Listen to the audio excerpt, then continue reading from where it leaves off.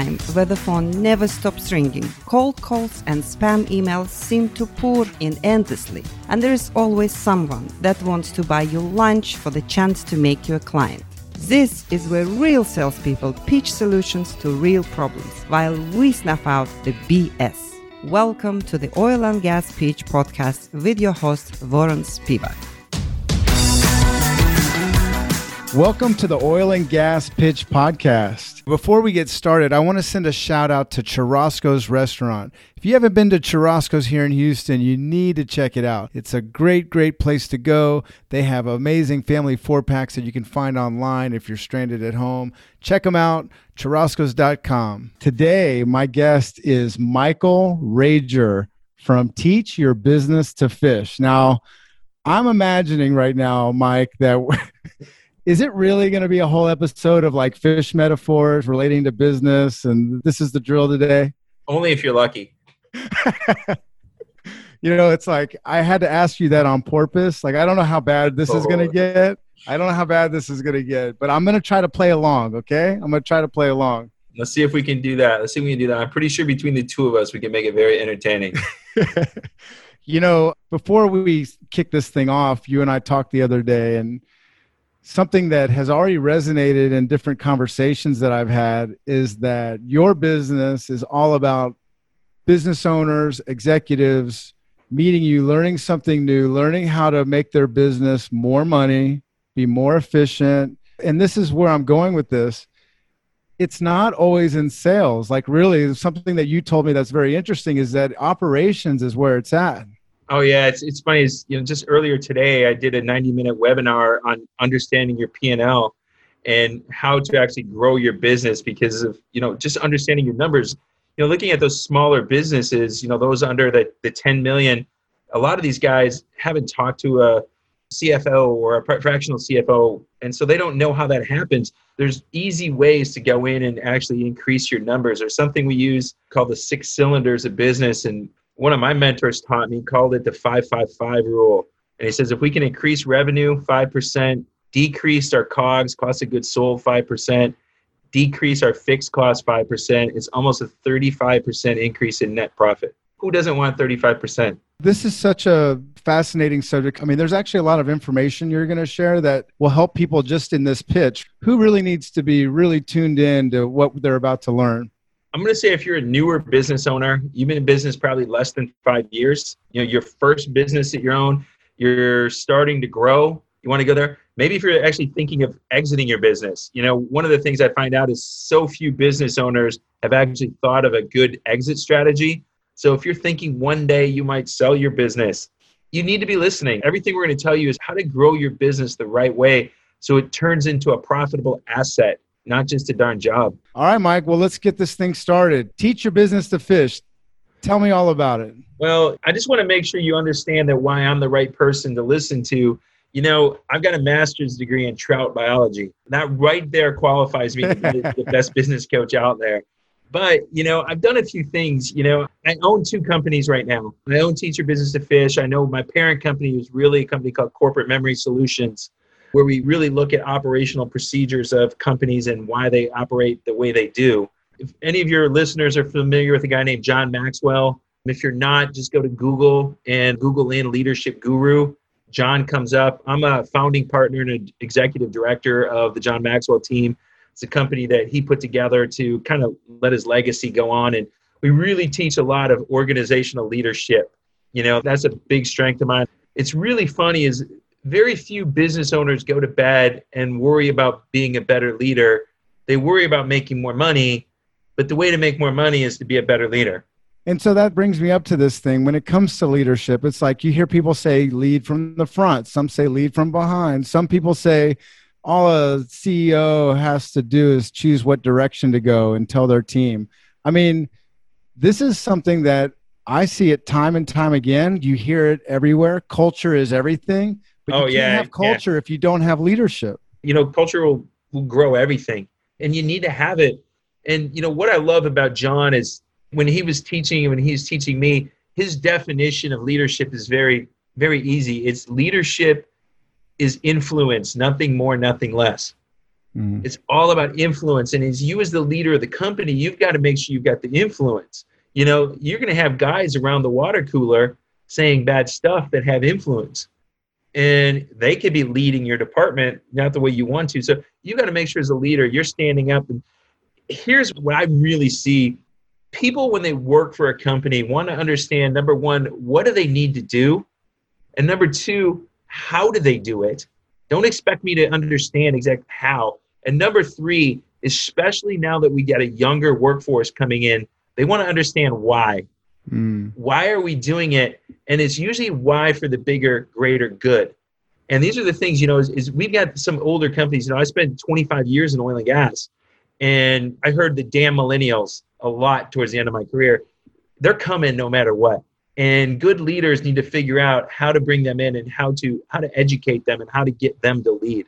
And that's going to be very important as they grow their business. Just like you hear people talk about the love languages, right? I mean, generationally, there is a language that speaks to any of us depending on kind of when we were born. You know, like for an example, I'm born in the 70s. So I remember typing class, right? So I can relate to that. I remember having to walk a resume somewhere. But if you were born at a certain point, you could actually shop your whole life. You could actually shop for jobs in foreign countries. You could do things a different way. And so what you're saying is that leaders right now need to learn how to get the message from wherever they are to these amazing people that are working for them in a way that they can accept, and also in a way that clearly defines what they're wanting to do. Oh, exactly. I think that's it, because they want to understand a big thing, especially with younger people, is why. You know, I sit there, I got a 9-year-old, you know, I'm this 54-year-old guy with a 9-year-old. And I argue with my kids' teachers on why are you teaching him cursive and making sure he can get there. And I know there's ladies, and I know that I coach it, and they get mad at me. Well, it's artistic, it's this and that. I said, but it's essentially dead, you know, it's dead. Why are we wasting time to teach him on it? There's other things, you know, let's get more into music. Let's get more into math. Let's get more into science, you know, and teach those kids, because these kids can learn stuff. And, you know, we just got to be able to move that information around. It's amazing what young people can do. So where does the whole teach your business to fish come in? Because if it's not sales, you know, it's just kind of like, that's the thing we all want to go to. Let's make more money and that'll solve all the problems, right? That's not what you're saying. Not all of it. Trust me, sales is a big, big part of it. You know, I come from the oil and gas background, and I know when we met and through Mark, I spent 25 years in oil and gas. I ran major construction projects from the environmental compliance side. You know, like I said, I'm really a trout biologist. But when we start looking at things, my analogy, one of the things I use is if you don't know your fish, you can't get rich. And what I'm saying there with businesses, if you don't know exactly what you're trying to do, who you're trying to catch, you can't be good at it. You know, I met with an engineering firm the other day, and we're talking to them. There are 6 engineers and all over the country, some of them in South America.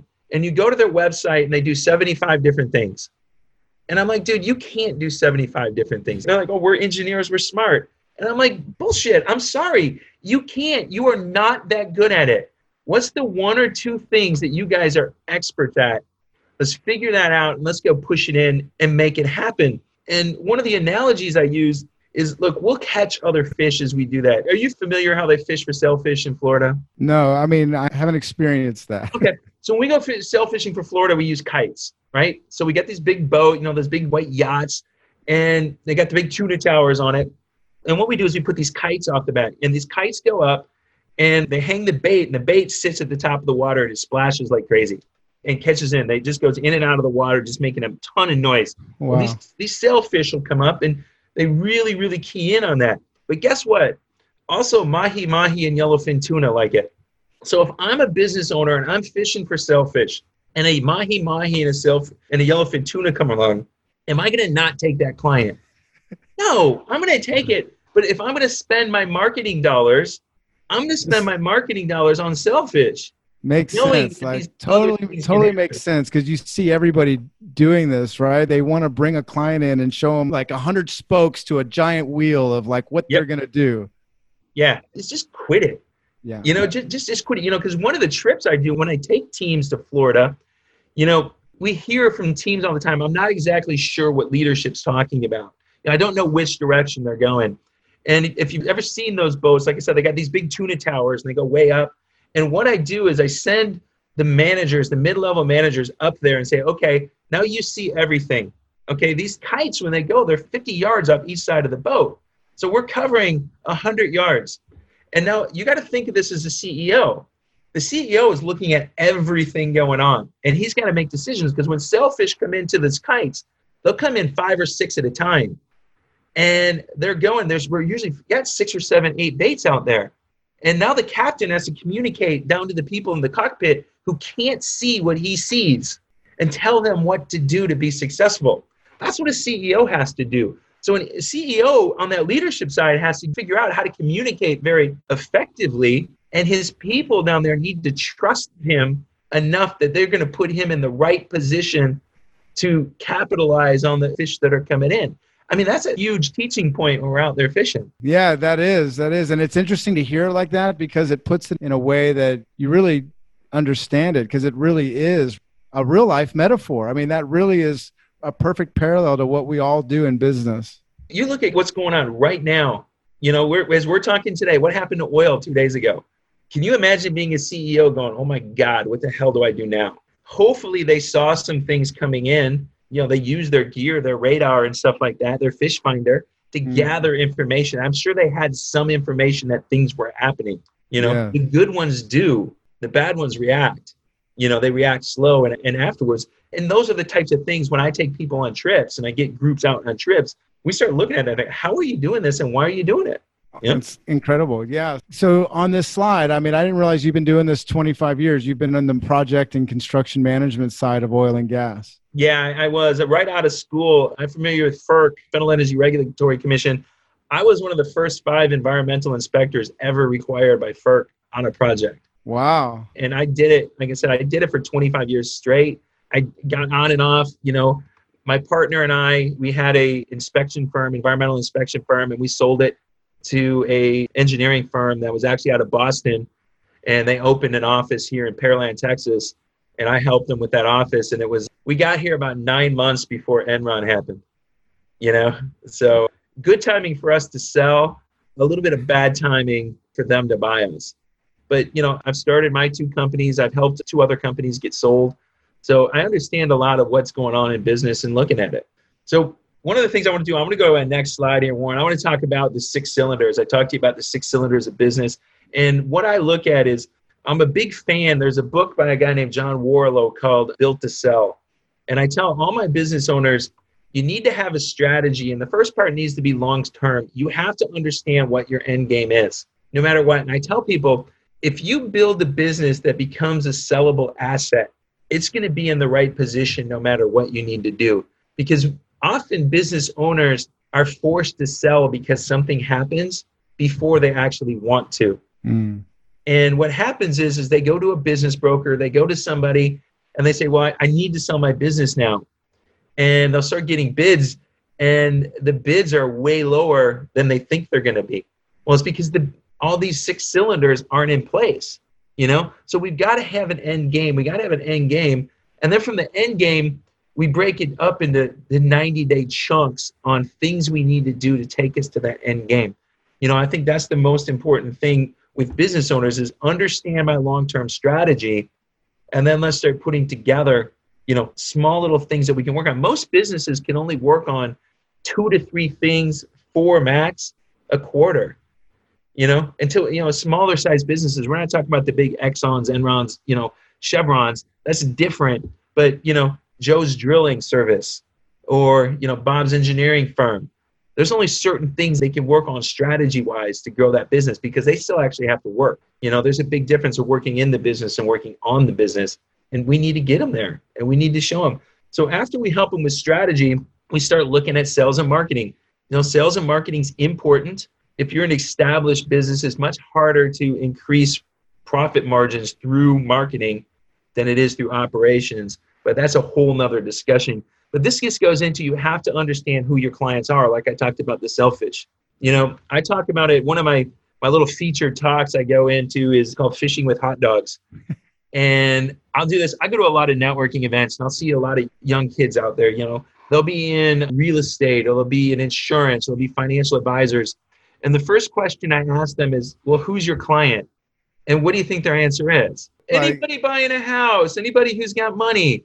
yes. And my answer, that's bullshit. That's not your client, because it can't be. Yeah. You got to understand exactly who you're fishing for. And so I say you're fishing with hot dogs. All right. And my analogy is this: is when I was a little kid, I was like 8 or 9, just like my son. I lived just outside of Detroit, Michigan, a small town called Algonac. And my dad was a cop, and nobody in my family fished at all. But I had really good parents, and, they bought me fishing gear, and they bought me hooks and lines and sinkers and bobbers. And the first time we were going, we had this really nice Bayliner boat. We were going to this place called Metro Beach, and we were going to stay for the weekend. I told my mom, I said, hey, look, we need to go get some worms because I'm going to do some fishing. And my mom looked at me and she's like, there ain't no way in hell you're bringing worms on my nice, clean white boat. And I'm like, well, what am I going to fish with? And she goes, hot dogs. So, as a good little 9-year-old, what did I do? I fished with hot dogs. Yep. Did I catch fish? Maybe a catfish? I don't know. I did. I caught catfish, and I caught carp, and I caught bullhead, and I caught suckers, and I caught a couple bluegills. I did catch a couple bluegills. And that's what these people are doing. They don't know who they want to catch, and they throw anything out there trying to get who they want. They call it fishing with a net. And it's like bullshit. You're just trying to catch people, and these people are not the people you really want as your customers, because they waste your time and they do things that you just don't need to be doing. Well, when I was about 12, my grandparents took me to this place called Ludington, which was up on Lake Michigan, northern Lake Michigan. My grandfather knew that I loved fish, and there was a marina there, and he took me, and there's all these boats that were salmon fishing. And they're coming with all this salmon. I'm like, oh my God, I just got so excited. And I started learning about salmon fishing. And, I got to go my first time, and I learned about salmon fishing. And, my background, my specialty is trout and salmon. But when you look at trout and salmon, when they live in the Great Lakes, live in a very specific spot. All right. They live between about 58 and 70 degree water. All right. The Great Lakes average 300 feet deep. And that water temperature moves up and down all the time. So when we fish for salmon on the Great Lakes, we use things called downriggers. And downrigger is a big ball. It goes down. It puts a lure right behind it. We control at 60 feet, 70 feet, wherever we need that lure to be. And we put it exactly where we need it to be. But do you think I was fishing down there with 70 feet with hot dogs? No. Okay, so let me recap just these two. I know we got 6, but I want to do this because I just want to tell you what I'm hearing to clarify. Mm-hmm. There's the long term, which is you need to build the best damn company you can, because this idea that you're going to build a company to sell it, it really is not, in my opinion, it's not the right philosophy. And what you're saying is that long-term game takes care of that, because you're going, let's build the most aggressive, profitable company that can exist, because that's going to take care of the sell idea, right? Yeah, if we want to sell it, if we want to give it to our kids, we want to do anything. It's set. Okay, so that's on the strategy side, long term. And then, of course, you got the short term, because you've got to have an agenda of what you're doing right now. Mm-hmm. Then from a sales and marketing point, what you're saying is when you meet these clients that you're consulting, you're digging into the niches of where they make money, right? You want to make money where you can make money. And secondly, knowing the terminology of who you're selling to. And in your world, in the oil and gas, once you get those niches, now you know how to design the strategy, because of what now everyone's got a new target. They know what fish they're wanting to fry. Right. You're right on point. Exactly. Because have you ever seen any marketing that engineering firms have put together? It is like some of the worst marketing materials ever. Yeah. I do see this all the time. This is why, in my world of insurance, I think I've had a very easy time, because I feel like everybody's a generalist. Everybody wants to me, it's like, if you know your products and what you're doing for the client, well, now you can figure out where to do it the best and who is the biggest and best that you can work with, as opposed to being somebody who can not only do what you do every day, but now you're going to add changing tires for people and being a travel agent and everything else, and these engineering firms and a lot of these professional groups, that's slide number 2 for them, is to show you all the spokes and all the professional services that they do. And by the time they get through slide 2, you're exhausted. Yeah. You don't even want to talk to them anymore. You don't want to listen anymore. All right. Well, let's keep going. I love this, because number one, I haven't been fishing to the level that you're talking about. It sounds fun. I'm going to take you up on the idea that I'm going to go dam on a boat with you. But I also think that just as a business professional, this resonates well. It's just easy, because when you're there, like you just said, if you don't know who I'm trying to fish for, I don't know how to sell to them. An eye doctor wants to be sold a certain way. An engineer needs to be sold a certain way. We do what's called personality profiling. I use DISC because it's really easy, because I'm not very smart either. And I want to teach the easiest thing I can teach. We can go in from there. But after we get the sales and marketing down, we want to really look at operations, because operations, it's really the key to profit improvement. The more streamlined you can become, the more money we can make. It doesn't mean we need less people. We need people doing the right thing at the right place at the right time. There's a guy named Jim Collins who wrote a book called Good to Great. And the big thing in that book was, you got to look at your business as a bus. You got this big bus and you got people on it. Well, you've got to make sure you got the right people on the bus, but you also got to make sure they're sitting in the right seat, doing the right thing. And a lot of times at businesses, especially small businesses, we got people in the wrong seat doing the wrong thing. And if we can figure out how to get people in the right place doing the right things, and then having them help us get efficient. There was a book, I can't remember the name of it, but it was by a Navy captain, and he took over one of the worst ships in the fleet. And he talked about, instead of coming in here and being this really aggressive leader and saying, you're going to do things my way, he took the time to say, look, we're very inefficient. We're not doing this well. What I'm going to do is I'm going to go down and talk to my people. And so he started talking to the guys in the engine room, and he started talking to the guys in the galley, and he started talking to the guys here and there, and he let them lead. And they knew what needed to be done to become more efficient. And in your business, that happens too. Your people know what needs to be done. Now it's whether you listen to them or not. True. Very true. Unarguably true. As a leader, a lot of times it's decide when not to lead, and I was taught that when somebody does something 70% as well as you, give it to them, because they'll end up in the long run doing it better than you, because they've got a whole different perspective on the system than you do, because they got different things that led to where they are now.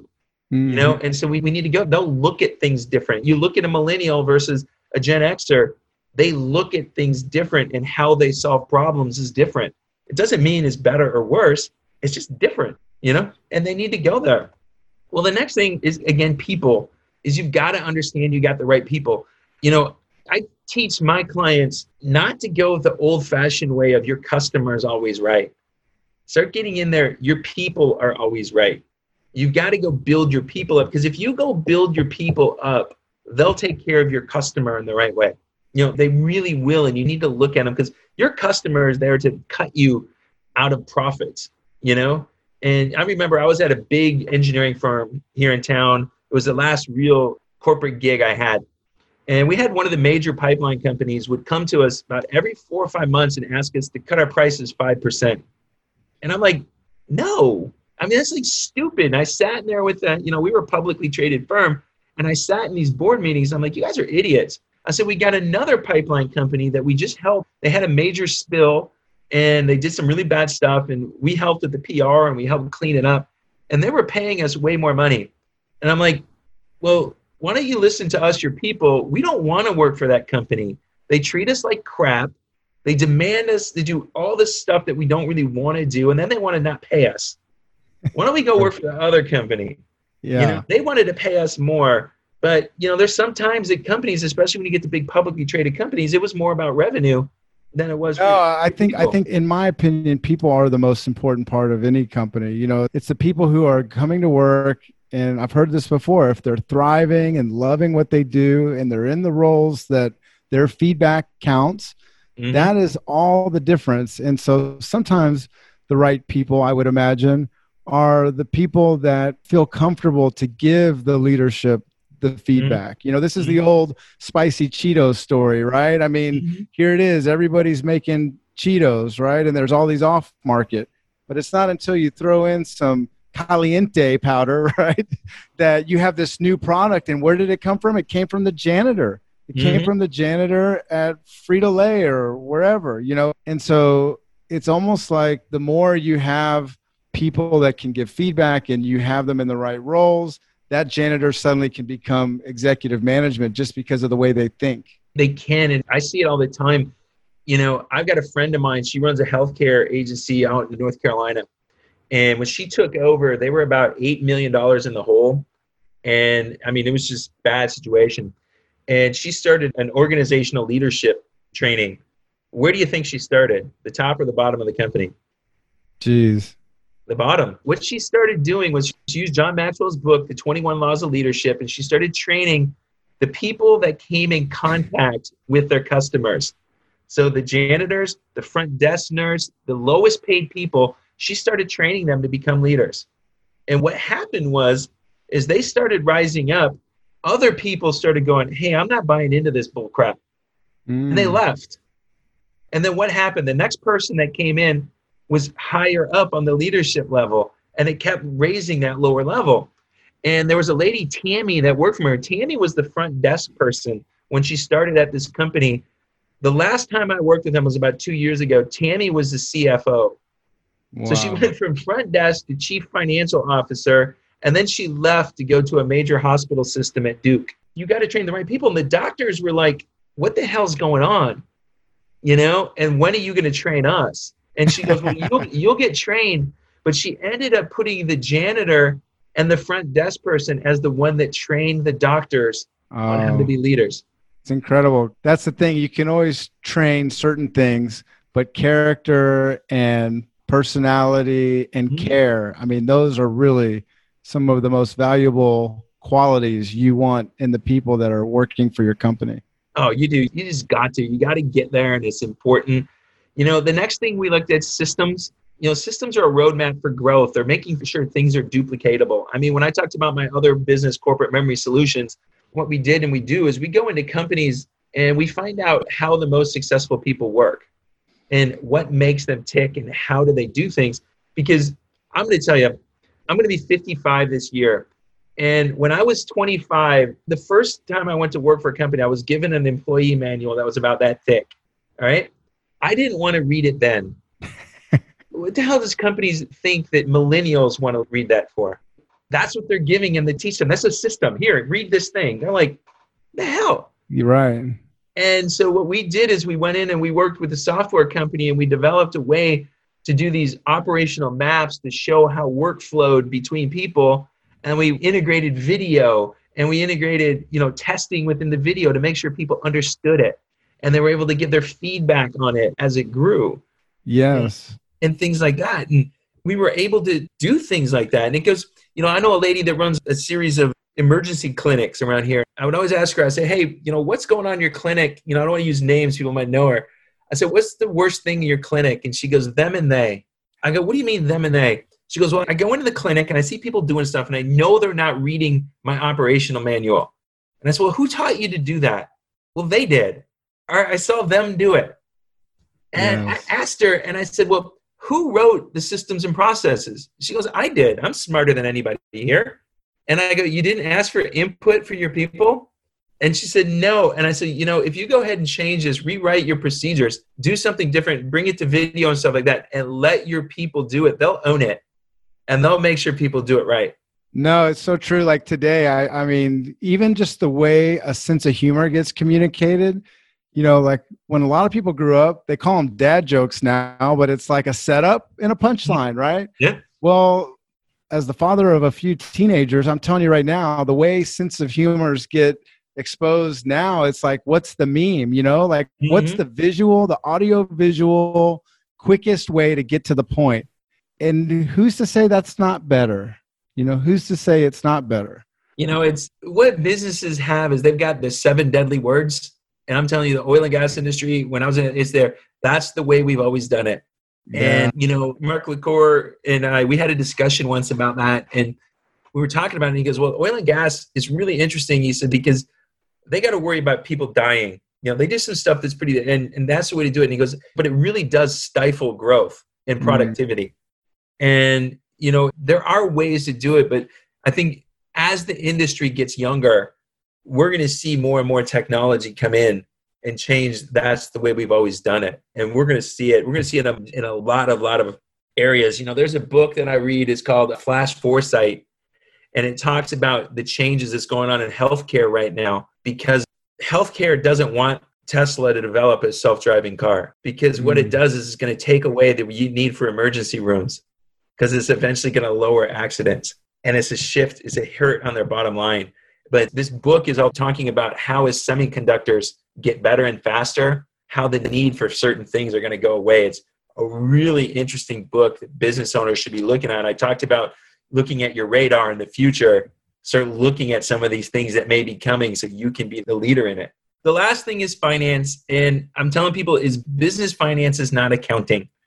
If you're a small business owner, you need to not run your business to not pay taxes. Of course, we want to pay the least amount of taxes as possible. But what happens is you got to look and get with your CPA and understand, once you understand the long-term strategy, there's certain accounting things that you need to do. Because right now, we're in this coronavirus thing and we're coming out of these people, there's businesses right now that are going asking for loans.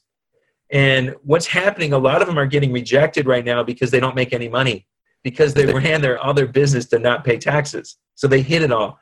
And what they've had to do is they had to do something called restructuring of financials.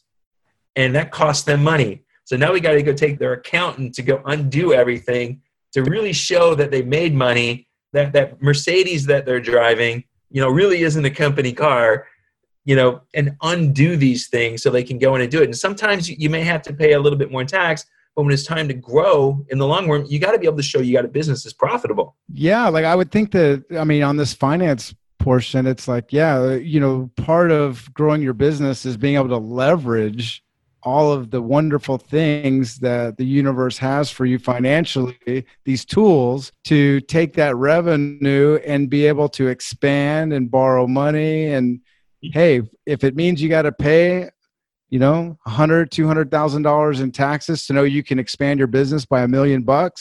If I was in a casino in Vegas, I think I would do it.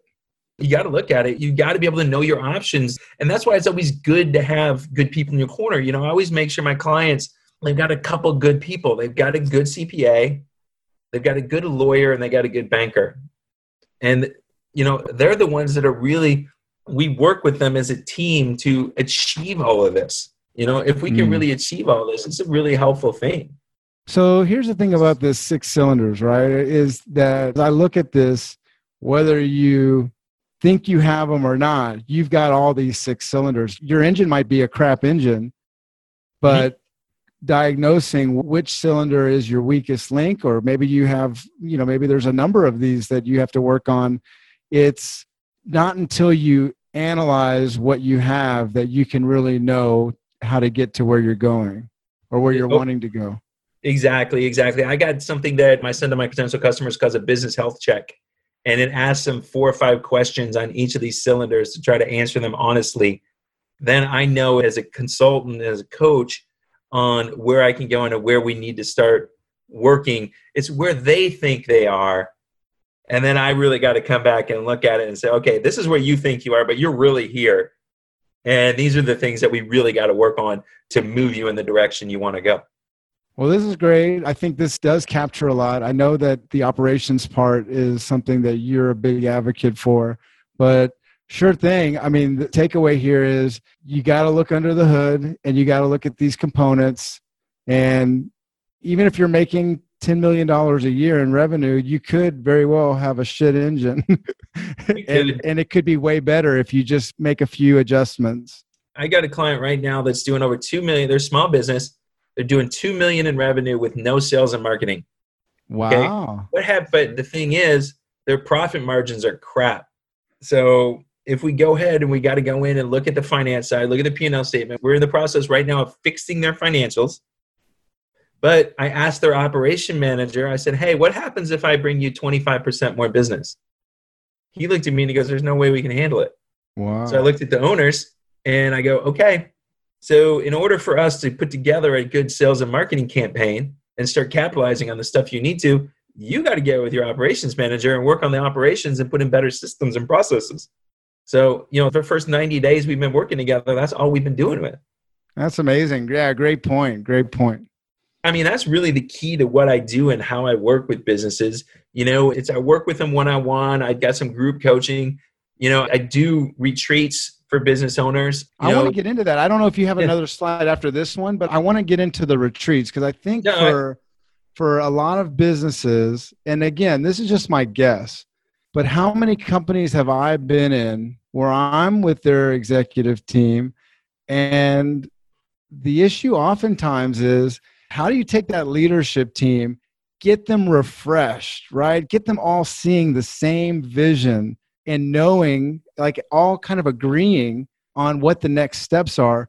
These retreats that you have, from what I understand, that is very much part of the goal. You bring them all, everybody's kind of together, and it's like a 2-day or how many ever event. Mm-hmm. I want to hear about this. Why don't we stop the screen share and we can just talk? I don't think there's anything in here and value.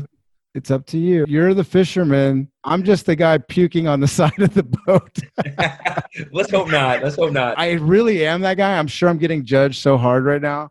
But yeah, give me some Dramamine. Let me just lean over the boat and I'll just puke a lot and you guys will catch a lot of fish. And I may beg you to take me back. No, we get 40, 50 miles offshore. That's a long ride back on some of this stuff. No, it is, like depending on where we're going, we're looking at different things. And, I put a lot of custom stuff together.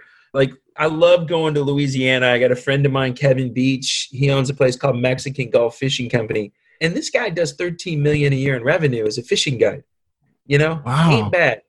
He's got some really badass boats, but, we get there, a day before, we get together, we all drive over to Venice. So it's about a 7-hour drive from here. So we're talking and, doing all that. We get down there about 2 p.m. Generally stay either on a houseboat that's right there at the marina, or we got a couple condos that we rent, depending on what's available for us. But we sit there, we go to the bar and we watch them start bringing stuff in. And we start just talking, getting the guys talking, getting them out of their normal place, just talking about stuff. So after we watch the day's catch, we meet up with our captain and we talk about the plan for tomorrow and what we want to be doing and what we're looking at. And we go back and we grill some steaks, smoke some cigars, drink some whiskey and scotch and just talk. It's what's going on in the business. What are 3 things that you guys feel you need to fix right now, and get these guys talking together. Because a lot of times they're all worried about pressure of deadlines and all this stuff. So when you're away fishing, there's no pressure, there's no deadlines. The only deadline is we've got to be up at the dock at 5:30 in the morning. Okay? Sure. So don't get too drunk tonight. And so we're not chumming, but we go do that. So we're ready to go, and then we go out fishing the next day. And, it's funny is things happen on the boat. I generally go out there with an agenda. And so one of the things I love about it is, it's a tax write-off because it's not entertainment. It's education.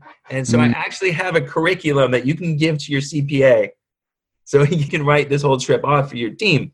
But things happen. Like one of the first trips I took, we were fishing with this guy, Scott. He was a relatively new captain, badass, cool guy. But we're going down the Mississippi River trying to throw for bait. We're throwing cast nets for bait. And we're having a hard time. Everybody else is throwing 1 or 2 cast nets and they're getting it. And one of the other seasons captains, Billy, comes around and he goes, hey, man, just move your boat, tilt the angle that you're going down the river about 15 degrees. And I asked Billy, I go, why? He goes, okay, you've got this antenna going up, your outrigger antenna going up, and it's only about this wide, 2 inches wide, but it's throwing a shadow. And he says, what happens is you're ready to throw your cast net. The little bit of the shadow goes across the bait. And what happens is the bait is scared of birds. And they can't see birds, they see shadow. Shadow means bad, they dive. We move it, move, go back, 2 cast nets, we're gone. So on the way out, the whole discussion is, okay, guys, what are your customers seeing from you that you're not expecting that they're seeing? Yeah, I love this subject because there are so many, I don't want to use the word toxic, but there's like really dumb things that people do. Like, I mean, I'm going to just throw out like a really obvious example. Like how many people right now are using marketing firms on LinkedIn to send out spamish kind of messages? There is no way that those canned messages that are puking your value proposition would be even close to the same result of like actually looking at somebody's profile and referencing that you've noticed that they're a professor at Harvard or that they were a softball coach or something that actually means that you've interpreted what you're saying. And those could be the shadows that are scaring the minnows. I had a client today. They just started a new marketing campaign and some pay-per-click stuff.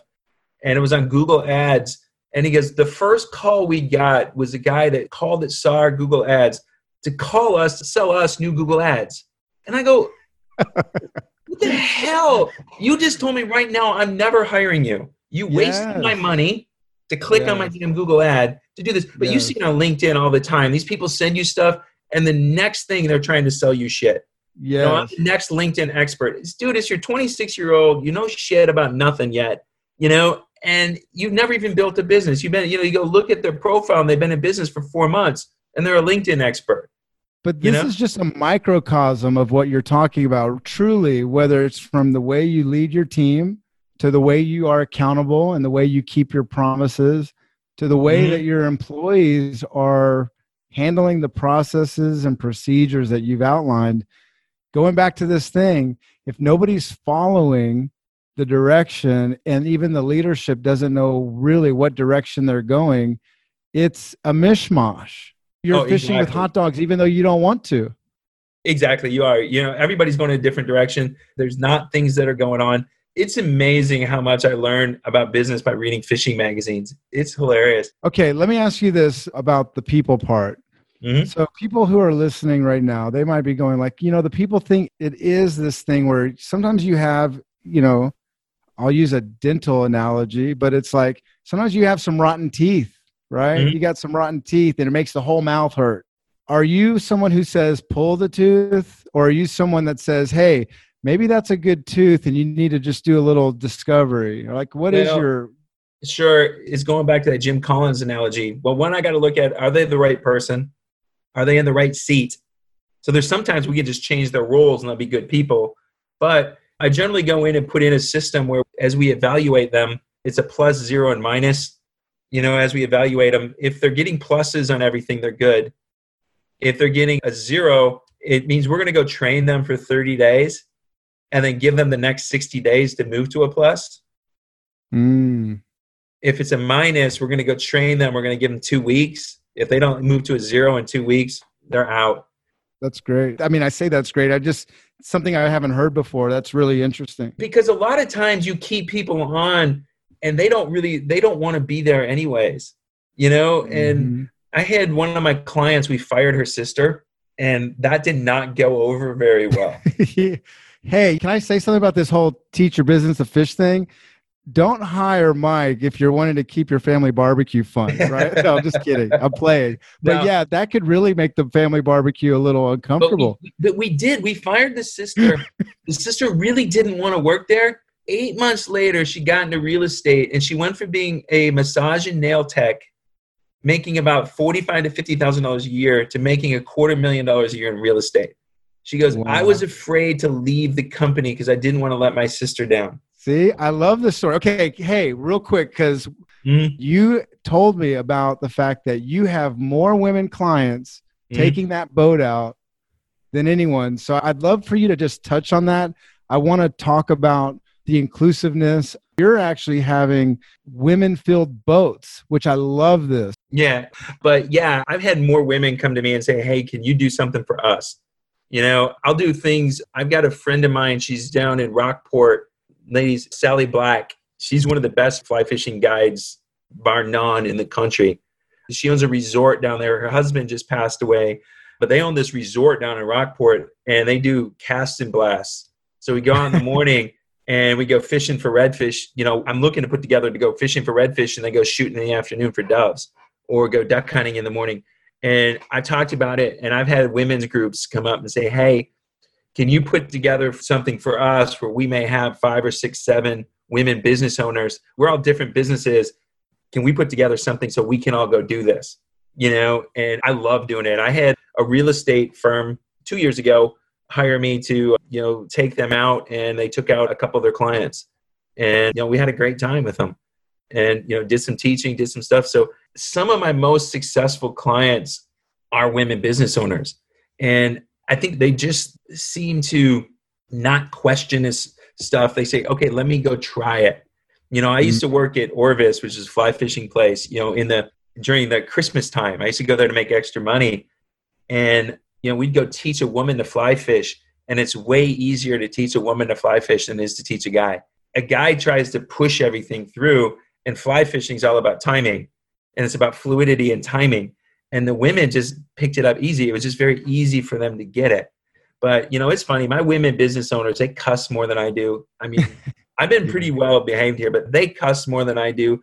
And they're driven. I mean, they really are driven. I have 2 daughters, right? To me, the thing about the fishing and everything that you're talking about is that really couples could do this. Teams can do this. It's all inclusive. Like anyone gets on that boat. And, fishing is one of those things that the metaphors and the stuff that you've told me, and like one of the things that we were talking about the other day was you can't boil the whole ocean, right? And this is stuff that every entrepreneur thinks and every business owner and executive wants to do. They want to win, win, win, win, win. But really it's having that more detailed focus, deciding what are those niches? Where is that profitability? From an operations standpoint, where is the fat? And that's what you're really doing. And I love how you've explained it. I would encourage anybody that is listening, that's thinking like, hey, maybe I need just a little analysis to figure out maybe there is no villain but yourself. You watch Star Wars, you got Darth Vader. But what if it's really just the way you're doing business right now that's killing you? You got to learn how to teach your business to fish. Mike, I just want you to tell everybody how to get a hold of you, and we'll close this baby out. Thank you so much for doing this. I'm really very appreciative. No, I thank you. I really do appreciate you, Warren, in this. You can reach me by email, michael@teachyourbusinesstofish.com. I got 2 websites. It's tyb2f.com. That really focuses on the marketing side. My web guy and I, we're working on a new Teach Your Business to Fish website. It'll be done in the next couple of weeks. I've got a snapper trip coming up in June. It's kind of open for business owners just to kind of come out and get to know some stuff. I think we're going to teach on that one a little bit about equipping people and the types of equipment that you use, and probably that and connections, and understanding the different types of connections that are on the boat. I know I've got 2 people that are signed up. On that one, I can take 5 people. We're going to go out. Snapper season is going to be kind of awesome because nobody's been out there on the fish yet, and season doesn't open until the 1st of June. So we're going, I think, about the 15th or 16th, something like that. It's a Friday afternoon. So that's just a day trip. We're going to be putting one together to go for tuna over to Venice, but I'll do custom stuff for you guys too. So if you guys want to go somewhere cool, I've got connections in Costa Rica and Belize and Miami. I really want to go up to Queen Charlotte's Lodge in British Columbia to go do there. That's about a $7,000 trip, but it's nice. It's nice. Well, wonderful. So if you're listening and your 6-cylinder engine sucks, or it's just the way your rod is reflecting in the sun, scaring all the fish away, you better call Mike Rager. And to sign this thing off, if your company has a real solution to a real problem of today, come prove it here on the Pitch Podcast. I'm your host, Warren Spiewak, and I will see you on our next episode. Thank you, Mike. Thanks, Warren. I appreciate you. And here's a quick message from Alex on the upcoming events with OGGN. Hi, everybody. Alex here with the events on deck. So obviously we are in unprecedented times right now and have been unable to carry out our last couple of happy hours that we had scheduled for last month. We have chosen to delay them, and we'll continue to update you on when exactly we will be able to have those events again. Obviously, we're following along the recommended guidelines of the CDC and the World Health Organization. So we're really looking forward to seeing you, and we're hoping that these events are going to happen sooner rather than later. But for now, stay tuned, and we will keep you posted on those dates. Also, just want to say thank you to everyone for continuing to listen to Oil and Gas Global Network. We are fortunate to already have been a virtual company before the coronavirus and all of these issues started plaguing various countries. And we just want to continue bringing you guys the best information and, to the best of our ability, keep you informed, especially while everyone is at home, or at least more people than ever before are at home. So we just would like to thank you for continuing to tune in and continuing to listen. And we hope that everyone is staying safe. And we wish everyone the best. And thanks again. Check us out next week for another witty and sometimes spicy episode of the Oil and Gas Pitch Podcast, a production of the Oil and Gas Global Network. Learn more at oggn.com.